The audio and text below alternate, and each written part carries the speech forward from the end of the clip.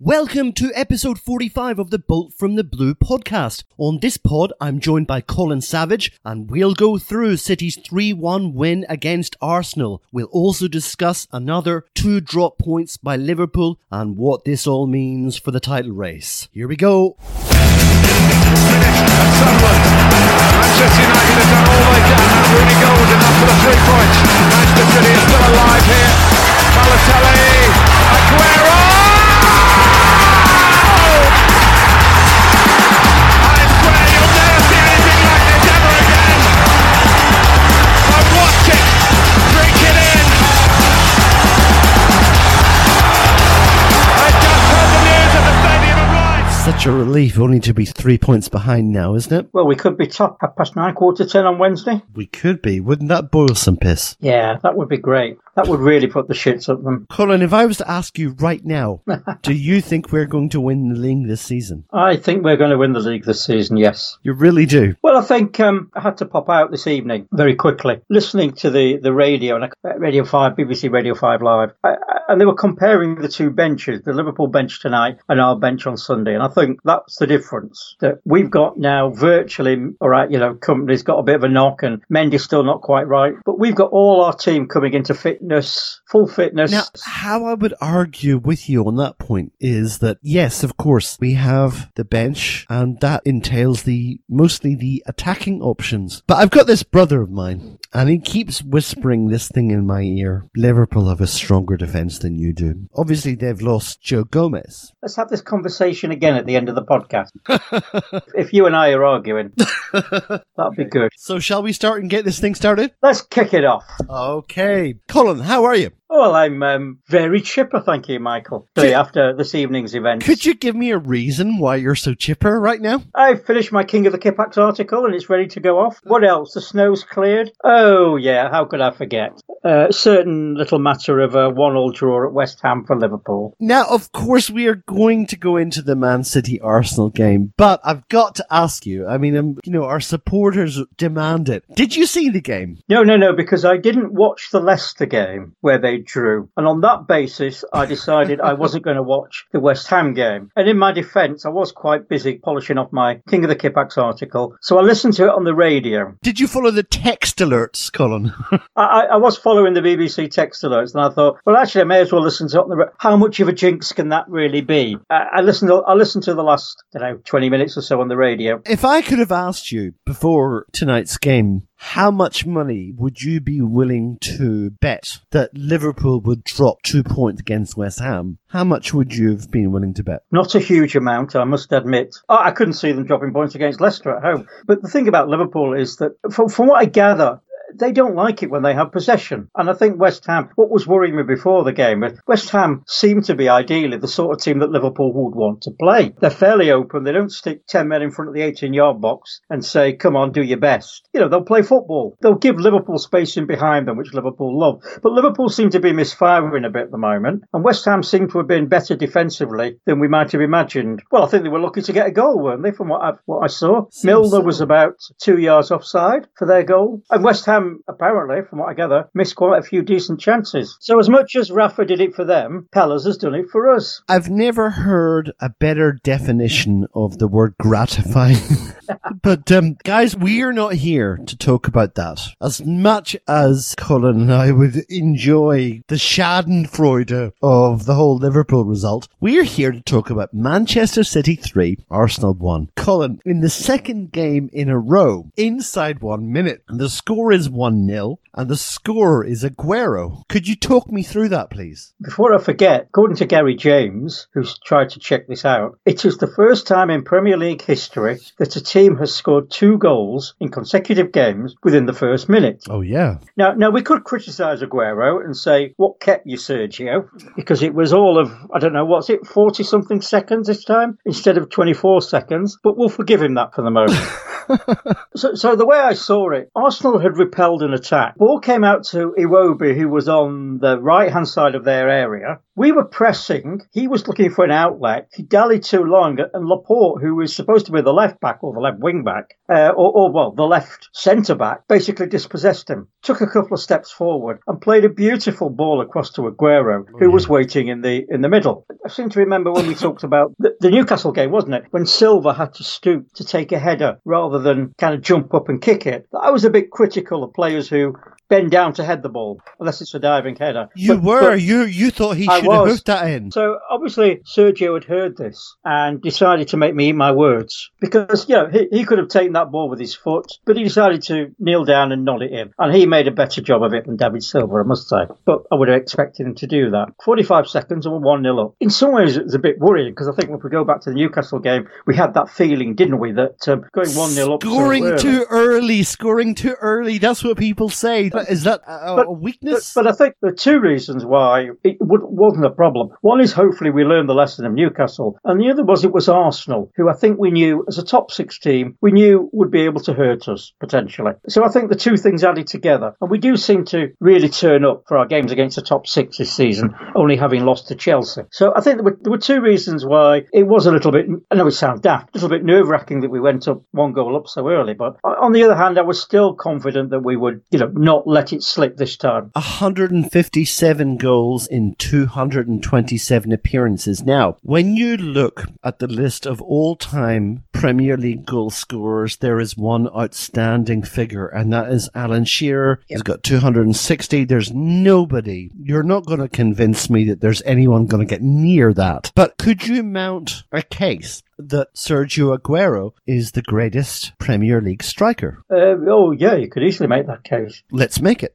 Sergio Aguero is the greatest current Premier League striker. Okay. I mean, there's a lot to like about Harry Kane, actually. I mean, Harry Kane gets a lot of stick, but I think he's a better footballer, a better all-round footballer. He's not just a striker. He can lay chances on. He's quite good with the ball at his feet. And, of course, he's quite deadly in front of goal. You just wouldn't put him in Sergio's class. Salah, obviously not a bad player there, but... What is it about Aguero that makes him more special than the other 5 or 6 guys on that list? I think it's the range of goals he scores. Okay. So, we see the perfect hat-trick, because I think we did on Sunday. You'll see him blast them in from outside the area. You'll see headers. And he's got a lot more to his all-round play these days. It's interesting in that list, Colin, isn't it? Because I think Jermaine Defoe is going up to Scotland now, so he'll never be back in the Premier League again. And of the other guys ahead of him, it's surprising. Despite their goal tally, it didn't result multiple trophies for all of them. When you think about Alan Shearer, great player as he was, a lot of people will tell you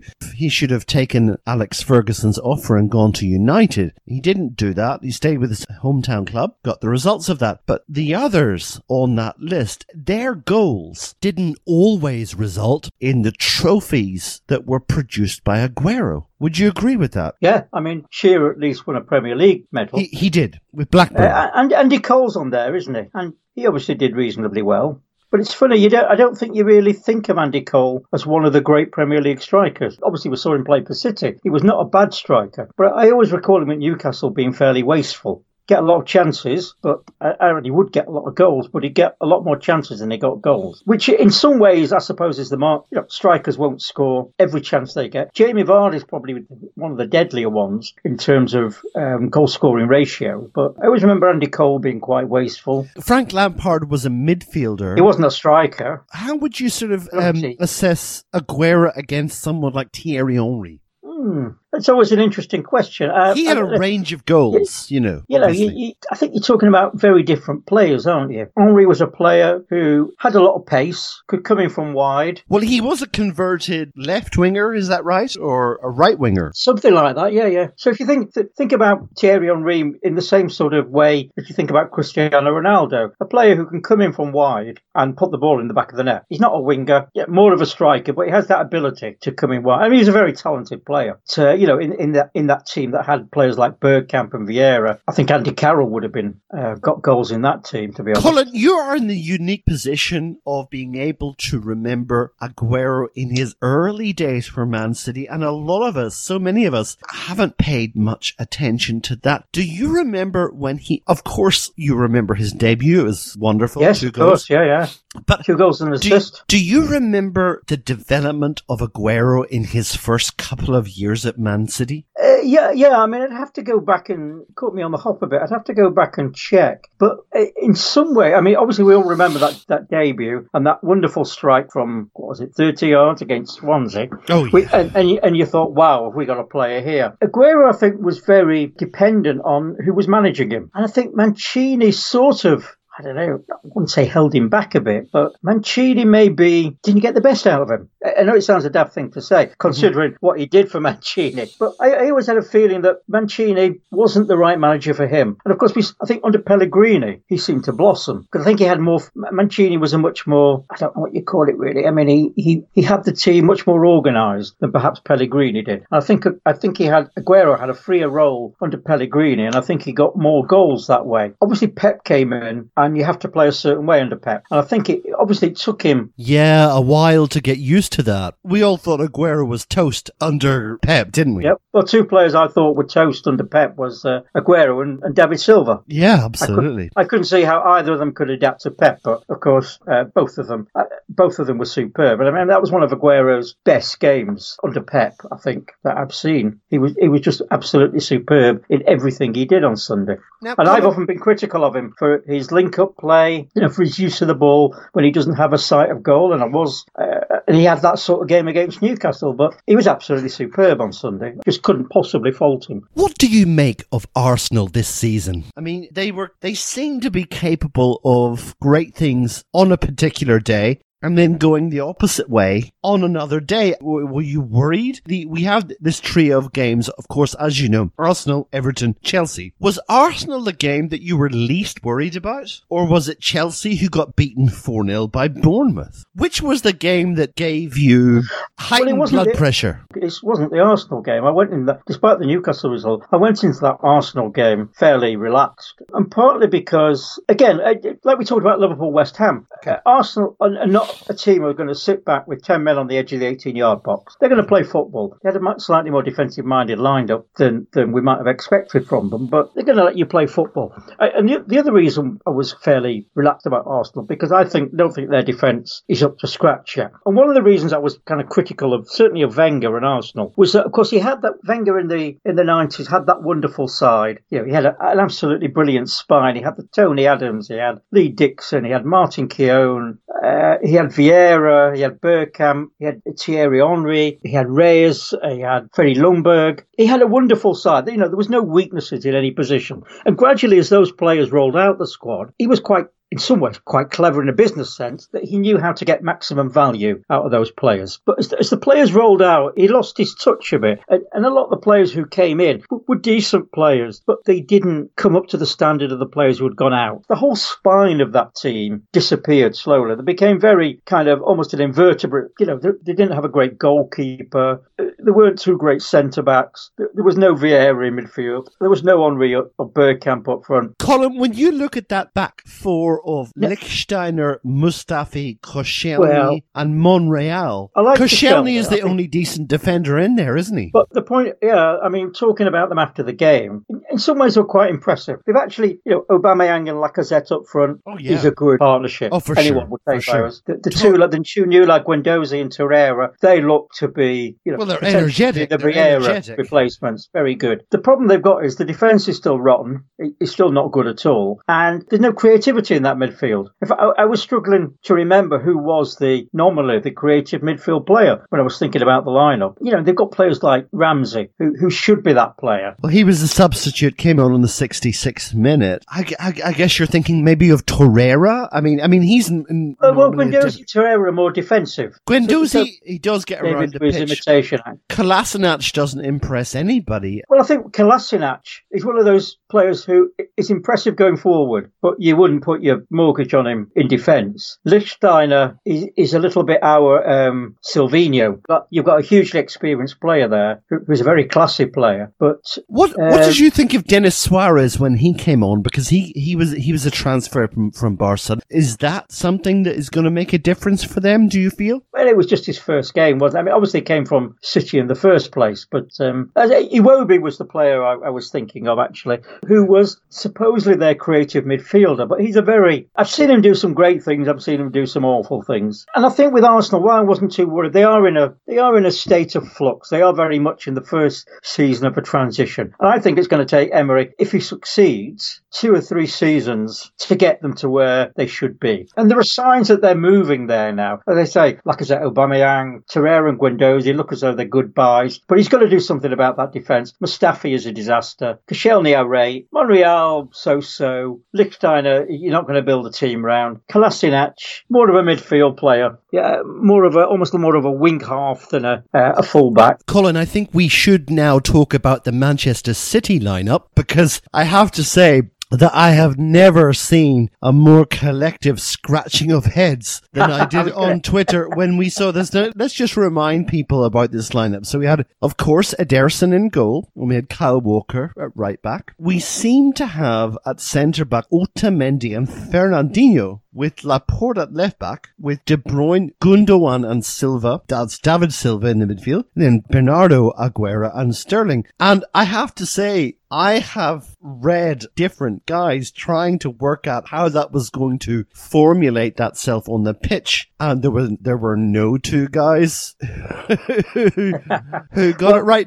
When you saw that, Colin, did you know what was happening? Well, I was in City Square when I saw that team, and there was a lot of collective scratching of heads there as well. I'm sure I sort of half remember a story of a manager who put a team sheet together without a goalkeeper on it once. And it sort of seemed like Pep had just got it wrong. He'd just forgotten to put an extra defender in. It did seem a bit of a strange one at first. As you say, there was a lot of scratching of heads. But so obviously, and a lot of debate about how we're going to line up. Is Fernandinho in the back 4? Are we playing with a back 3? And it was interesting, obviously, when they did finally line up, Fernandinho lined up at kickoff in the back 4, but then almost immediately came out of it. So he was, obviously, it was clear then he was playing this sort of hybrid kind of fly centre-half role, which he played very well. But I think it became more apparent that it matched the Arsenal lineup. Because Arsenal were obviously playing I don't know what you call it really, a 5-3-2. Well, this is the thing, Colin. A lot of people were saying that Pep has got a habit of overthinking himself. Now, do you think that's true? Is he guilty of outfoxing himself? Well, obviously it worked. Yeah. He foxed everyone else there, didn't he? I think there's a valid case to be made that perhaps when we're playing opposition like that, and Liverpool, of course, that he worries a little bit too much about the opposition. Did he fear Arsenal, do you feel? I don't think he feared Arsenal. But I think he was, obviously given the result in midweek and given who we were playing, he was wary of them. You could argue that it was the lineup he tried to match Arsenal. So basically knowing that they would go for a 5-3-2 or 3-5, that he wanted to do the same, didn't want to give them any advantages. I think it kind of, in a weird kind of way, it did work, but it worked in a weird kind of way, I think, because they worried more about us than we worried about them. They never really got to grips with our wide players. Particularly Lichtsteiner. Sterling completely gave him the runaround all afternoon. I believe Lichtsteiner still has a job at this level. Isn't he about 50? 35, is he, or something? Yeah. So to compensate, obviously, Guendouzi and Torreira, who were both very decent defensive midfield players, they were dropping back. And because they were dropping back, the forwards were dropping back to pick up our midfield players. I've got to ask you a question about Guendouzi. He runs around a lot and he throws his hair around a lot. And it looks like he's doing a lot of great work. But are the cameras being deceived? Is he that good or is he just that noticeable? There is a player in there somewhere. but I think he's got a lot of development to do. He's still quite young, isn't he? And you can see there being a player in there somewhere. But other times I've seen him and he's looked completely brainless. I don't think we should judge him just yet. I say he's very young. It's his first season in the Premier League. And I think he was certainly one of their better players, if not their best player, on Sunday. Aubameyang and Lacazette. Well, how do you feel that City dealt with their threat? Particularly Aubameyang. I mean, he's right up there in the goal-scoring charts. He's a threat. Yeah, Otamendi's the last player you'd really want, isn't it, in the middle, looking after those two? Because we talked about Otamendi's strength. If you've got a big bustling centre forward and Andy Carroll, Rondon, that's where you want Otamendi. Well, he'll stand up to the physical stuff. But against two kind of quick, clever players like those two, you'd probably want, traditional thinking would say, you'd want Stones and Laporte in there, or even a Company. I felt in the second half, they were almost, we never saw them. They were almost defensive midfield players. And I think that was their doing, not our doing, if you see if that makes sense. I don't think we specifically did anything to negate them in the way that Laporte kept Salah in his back pocket against Liverpool. I don't think we did anything particularly to negate them or put them out of the game, but they did it. They played so deep that it was difficult for them to get in the game. That goal just before half-time helped. Well, that's what I want to go on to next. Perhaps you could talk us through Aguero's second goal on the 44th minute. That's where I just felt, I think they're a bit frightened of us. What did you think about that one? They were all very deep, but again, Sterling was almost out on his own on that wing.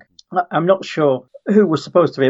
Lichtsteiner was nowhere near him. And if Lichtsteiner ever kind of tried to move out, cover Sterling, there was a gap between, obviously, there was a gap that they were worried about between Lichtsteiner and the centre-back, because we exploit that so well. So Sterling was out there on his own. Fernandinho floated a beautiful ball out to him. Sterling saw there was nothing on, and he sort of played it back to Gundogan and made a run. And Gundogan played this phenomenal chip shot with his right foot. And the pass from Fernandinho, it landed at Sterling's feet. All Sterling had to do was put his foot on the ball, because he didn't have to make any movement towards it or away from it, backwards or forward. Gundogan has been taking so much hate from City supporters. I don't understand that.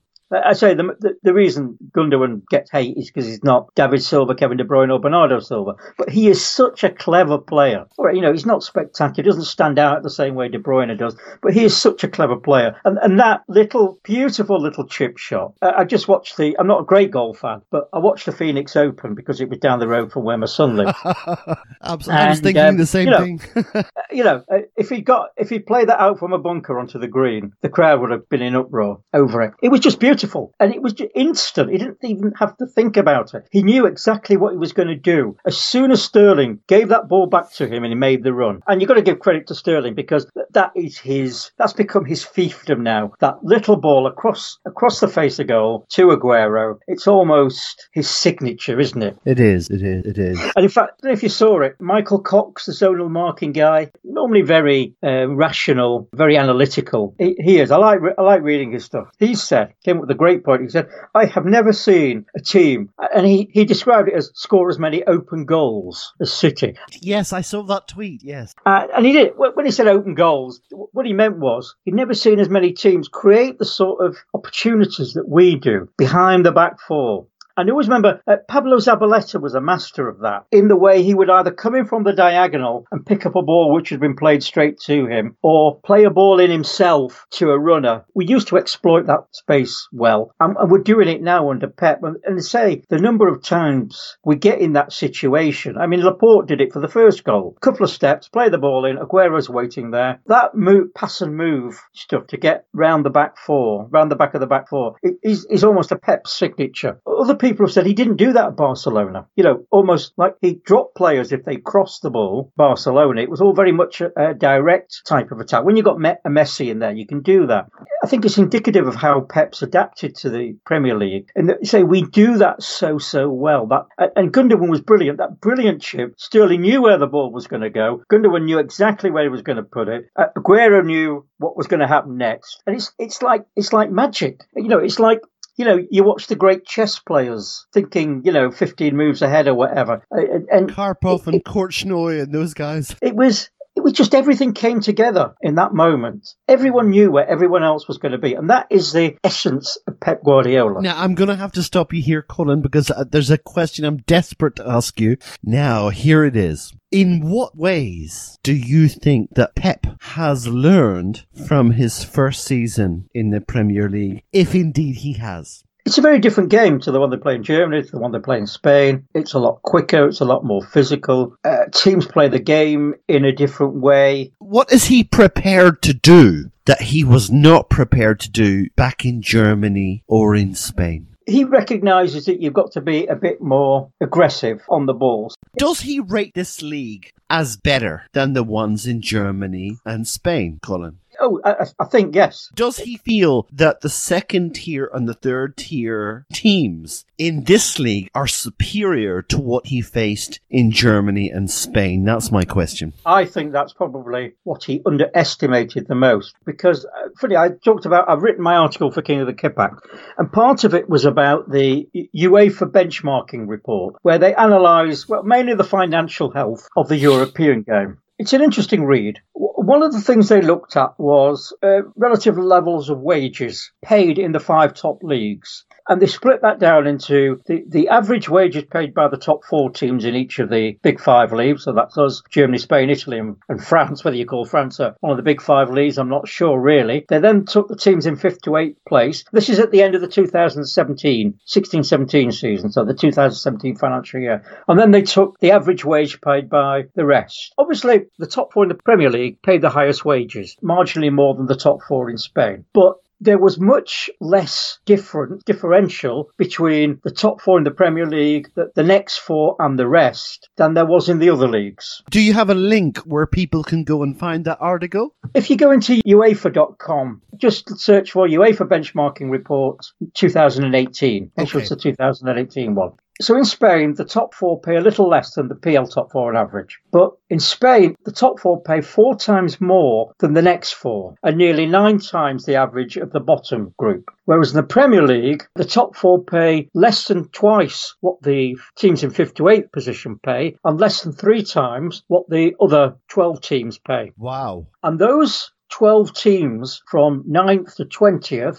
the bottom dozen clubs in the Premier League pay on average more than even the second tier clubs in the other 4 leagues. The Premier League in a wages sense is much more competitive than the Spanish or German leagues. Probably the German league is probably the second most competitive in terms of wages. So, and obviously, the general rule states the more wages you pay, the better you are. So overall, the standard of the bottom, half of the Premier League is up there with the teams in 5th to 8th place in La Liga. You're basically better off going to Cardiff than you are going to Wolfsburg. Yeah. So, yeah. My goodness. And I think it's a very stark demonstration of just how competitive or uncompetitive the other leagues are. It is because obviously the more you pay, the better player you get. Simple as that. That is the difference. So that's certainly the difference between the Premier League and La Liga, and still a lot the difference between the Premier League and the Bundesliga. We went into half-time 2-1. Now, how confident did you feel at that time? Did you think that there was another goal coming, or did you think that they're going to be able to break back in here? Well, Arsenal are a talented team, but I was confident going in. I mean, that second goal really helped. But I was confident going in ahead, Pep would adjust things. The first half was quite competitive. I think one of the reasons was that I think the players weren't quite used to what we were doing. And he knew that Pep would, when they went in for half-time, Pep would adjust it. I think what actually happened, and I think he probably did, but I think Arsenal seemed more frightened of us after the break because they were barely in the game in the second half. And I say this is where they seemed to go into their shell a bit. And I think Emery had told them to be more careful about our wide players. And also, if you're watching the wide players, you've still got the 2 Silvers and Kevin De Bruyne lurking around in the midfield. So you've got to watch them. So I think this is where they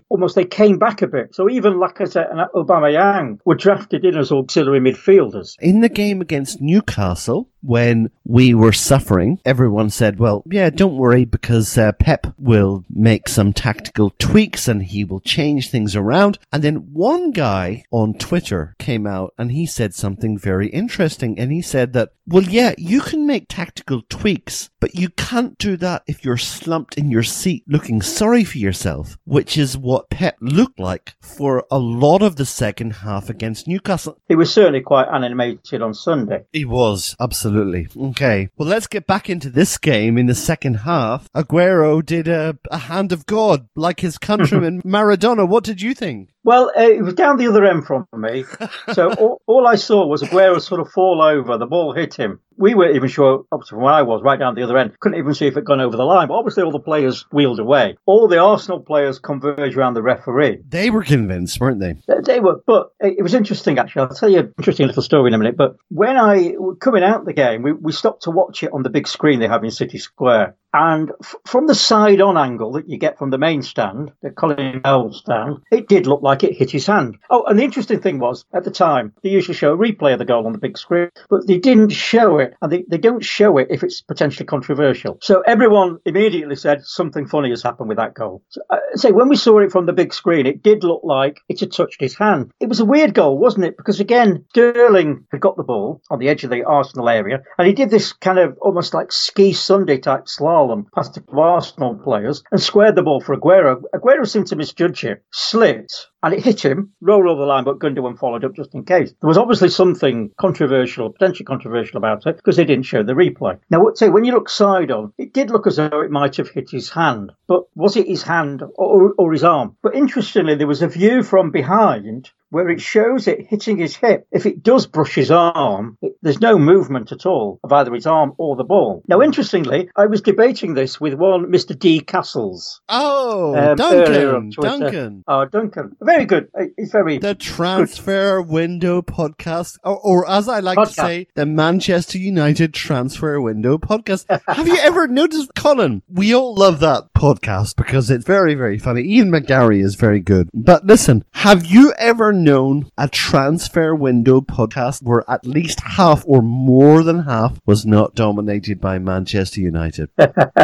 I don't listen to it, so I couldn't possibly say. I've got to say, I do have a liking for Duncan. I know I do like Duncan. I think he's a smart guy. He's a lovely guy. And he can argue his corner, and he will engage with people, which I like that. And we're having this conversation about handball and handball goals. He made a point in an article back in September last year that Mike Riley has decided the IFAB, which is the global body that sets football rules, is strictly that handball has to be deliberate for it to be disallowed. But of course, you can't be offside if your arm is offside. So the logical corollary to that is you can't score a goal with your hand because it's not a part of the body you can play the ball with, whether that's deliberate or not. Duncan's argument was that PG Mol have basically unilaterally altered the laws of the game. Mine was, well, keep it simple. Why should a referee have to decide, even if he sees it? You know, we saw the Bowley goal at Wolves, Thierry Henry for France against Ireland. There was Fellaini the other week when United played Young Boys, where they got that last-minute goal. So you've got to see it, first of all. Then you've got to decide, well, was it delivered or not? If it's illegal to use your hand to control the ball, unless you're the goalkeeper, of course, then it should be illegal to score a goal off your arm. And to me,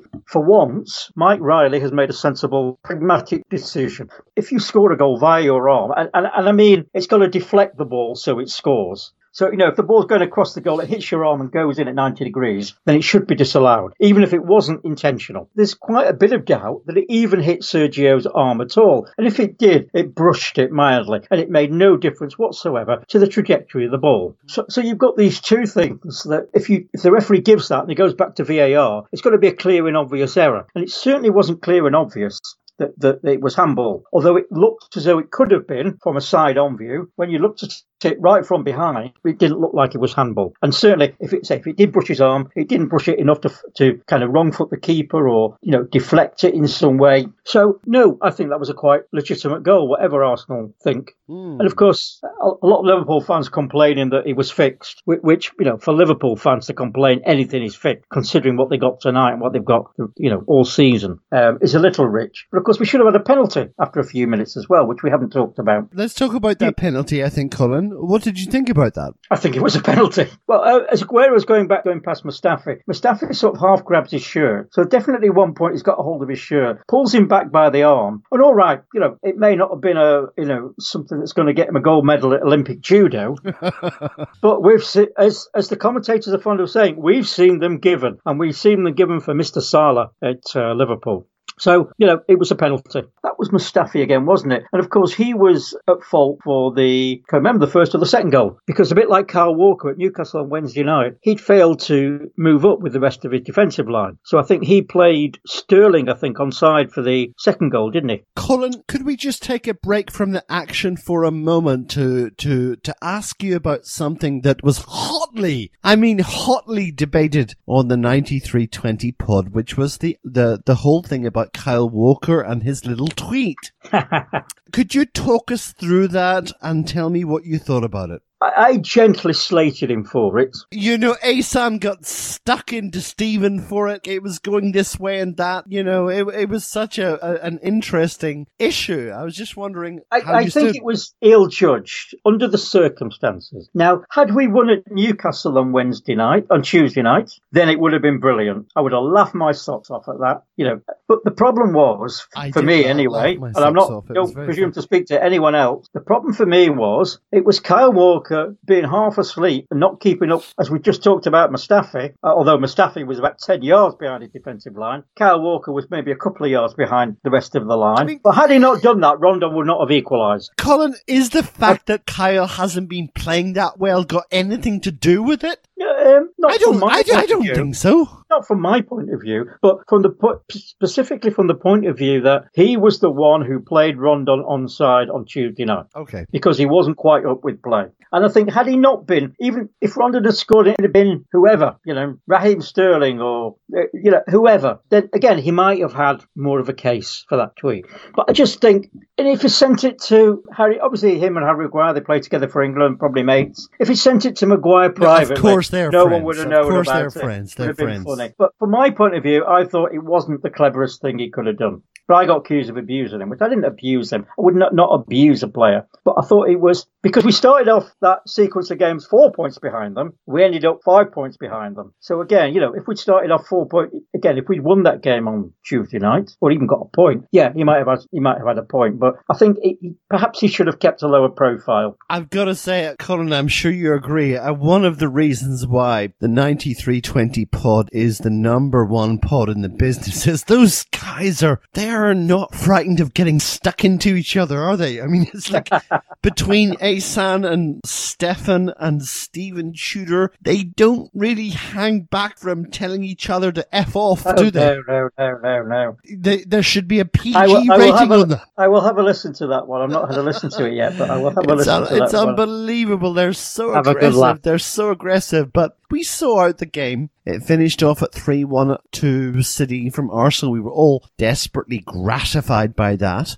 I mean, we should have been more than 3-1 because Leno had a great game. Yeah, he made a number of absolutely cracking saves. And just before the end, I mean, Guendouzi was harassed by Gabriel Jesus on the ball just inside the Arsenal half, and Raheem Sterling came in to finish the job. And Jesus took the ball forward. He had two defenders in front of him. He had Raheem Sterling on his right, had Kevin De Bruyne steaming up on his left, and he took the opportunity to have a weak shot when playing one of those two in, probably De Bruyne. Well, no guarantees, but I think it was more likely to have produced a goal. So I think Arsenal, I say that second half was just very one-sided. As I said before, Emery had probably given them instructions to be more defensive-minded, which completely stopped their attacking game. And it really was a bit of a, they can always hurt you, but they really, I don't think it was anything particularly we did. I think it was more what they did to themselves, which cost them that game. But we could have won it a lot more handsomely than we did. Well, Colin, are we allowed to just enjoy a little bit the events that have happened tonight? It's mandatory. It is. No, guys. We have to.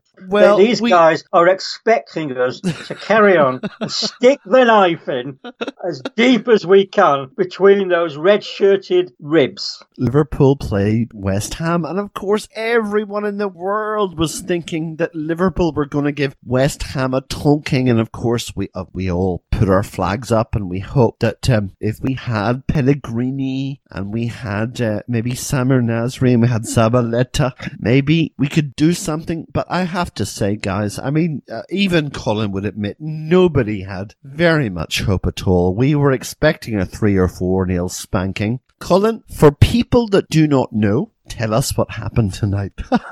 Well, what happened tonight was Liverpool took the lead with a goal assisted by James Milner, who was 2 yards offside. Was that wind assisted? Oh, well, I can only assume it was. Or, they'd moved the pitch forward or something, But how the linesman missed that. And I'm not sure. One of the assistants was a guy called John Beck. It was Beck who, if you remember a few seasons ago, we played at White Hart Lane when Kyle Walker was still a Spurs player. We went 1-0 up and they equalised just before half-time from an assist provided by Kyle Walker, who was stood 2 yards offside, right in line with the assistant, and he missed it. And this was apparently Mr. Beck, who missed Milner's tonight. Wow. So this guy, I mean, I can understand linesmen missing offside when, funny enough, we were talking about this at the game on Sunday, that offside, the whole point of offside was to stop players gaining an advantage by goal hanging. And all of a sudden now, if your big toe is in an offside position, deemed as an advantage, which is,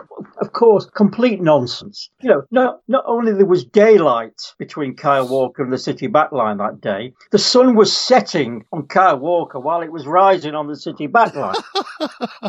And I'm looking at a picture of it now. The assistant, Beck, is stood in line with Walker. It is not even, and it's not as if the ball's coming from a long way back. It's kind of about 8-9 yards behind him. There's no obstruction. Walker was in an offside position.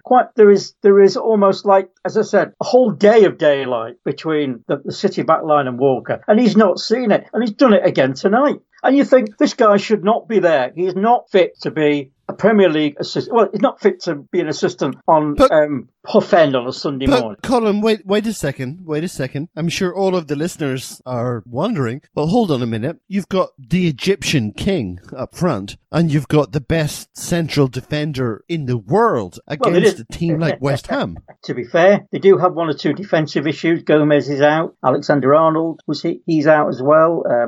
Great defenders. Mind you, but on the other hand, Lovren's out, so that that balances it out. Oh, the best defender in the world, self-proclaimed. West Ham had more than enough chances to win that game. Guys, if you didn't believe before that Jurgen Klopp is the perfect manager for Liverpool, let me put that to bed here and now. With just one quote, he has exceeded the spectacular nonsense spouted by the Anfield Rap. We remember very well that when commenting on John Stone's touchline clearance when we beat them 2-1, they famously remarked, if it wasn't for video technology, that would have been a goal. Well, now Kloppo has escalated the delusion to dizzying new heights with this doozy. After throwing away 2 points to West Ham, Klopp came out with this. Ready? Here goes. For sure, people might say our goal was offside, and also that the chance at the end was offside. But I disagree when you look at the game as a whole. Let that sink in for a moment, Blues. We've got to stop here and we've got to express our gratitude to the wonderful tactical analysis of Mr. Colin Savage. Colin, thank you so much. Oh, it's been fun, hasn't it? It's been, it's always, when you consider that when we played Liverpool, when was it? Just in January, just 4 weeks ago, we could have been going 10 points behind. And now, on Wednesday night, I shall be at Everton, hopefully to see us go top. And we can sing Raheem Sterling, he's top of the league. Guys, that's what you get on the Bolt from the Blue podcast. We're so grateful and we're so gratified to have it. Thank you so much, Colin Savage. My name is Mike Long. We are the Bolt from the Blue podcast. We're going to just finish it here and we're going to say thanks to you guys for listening. Have one on us and up the Blues.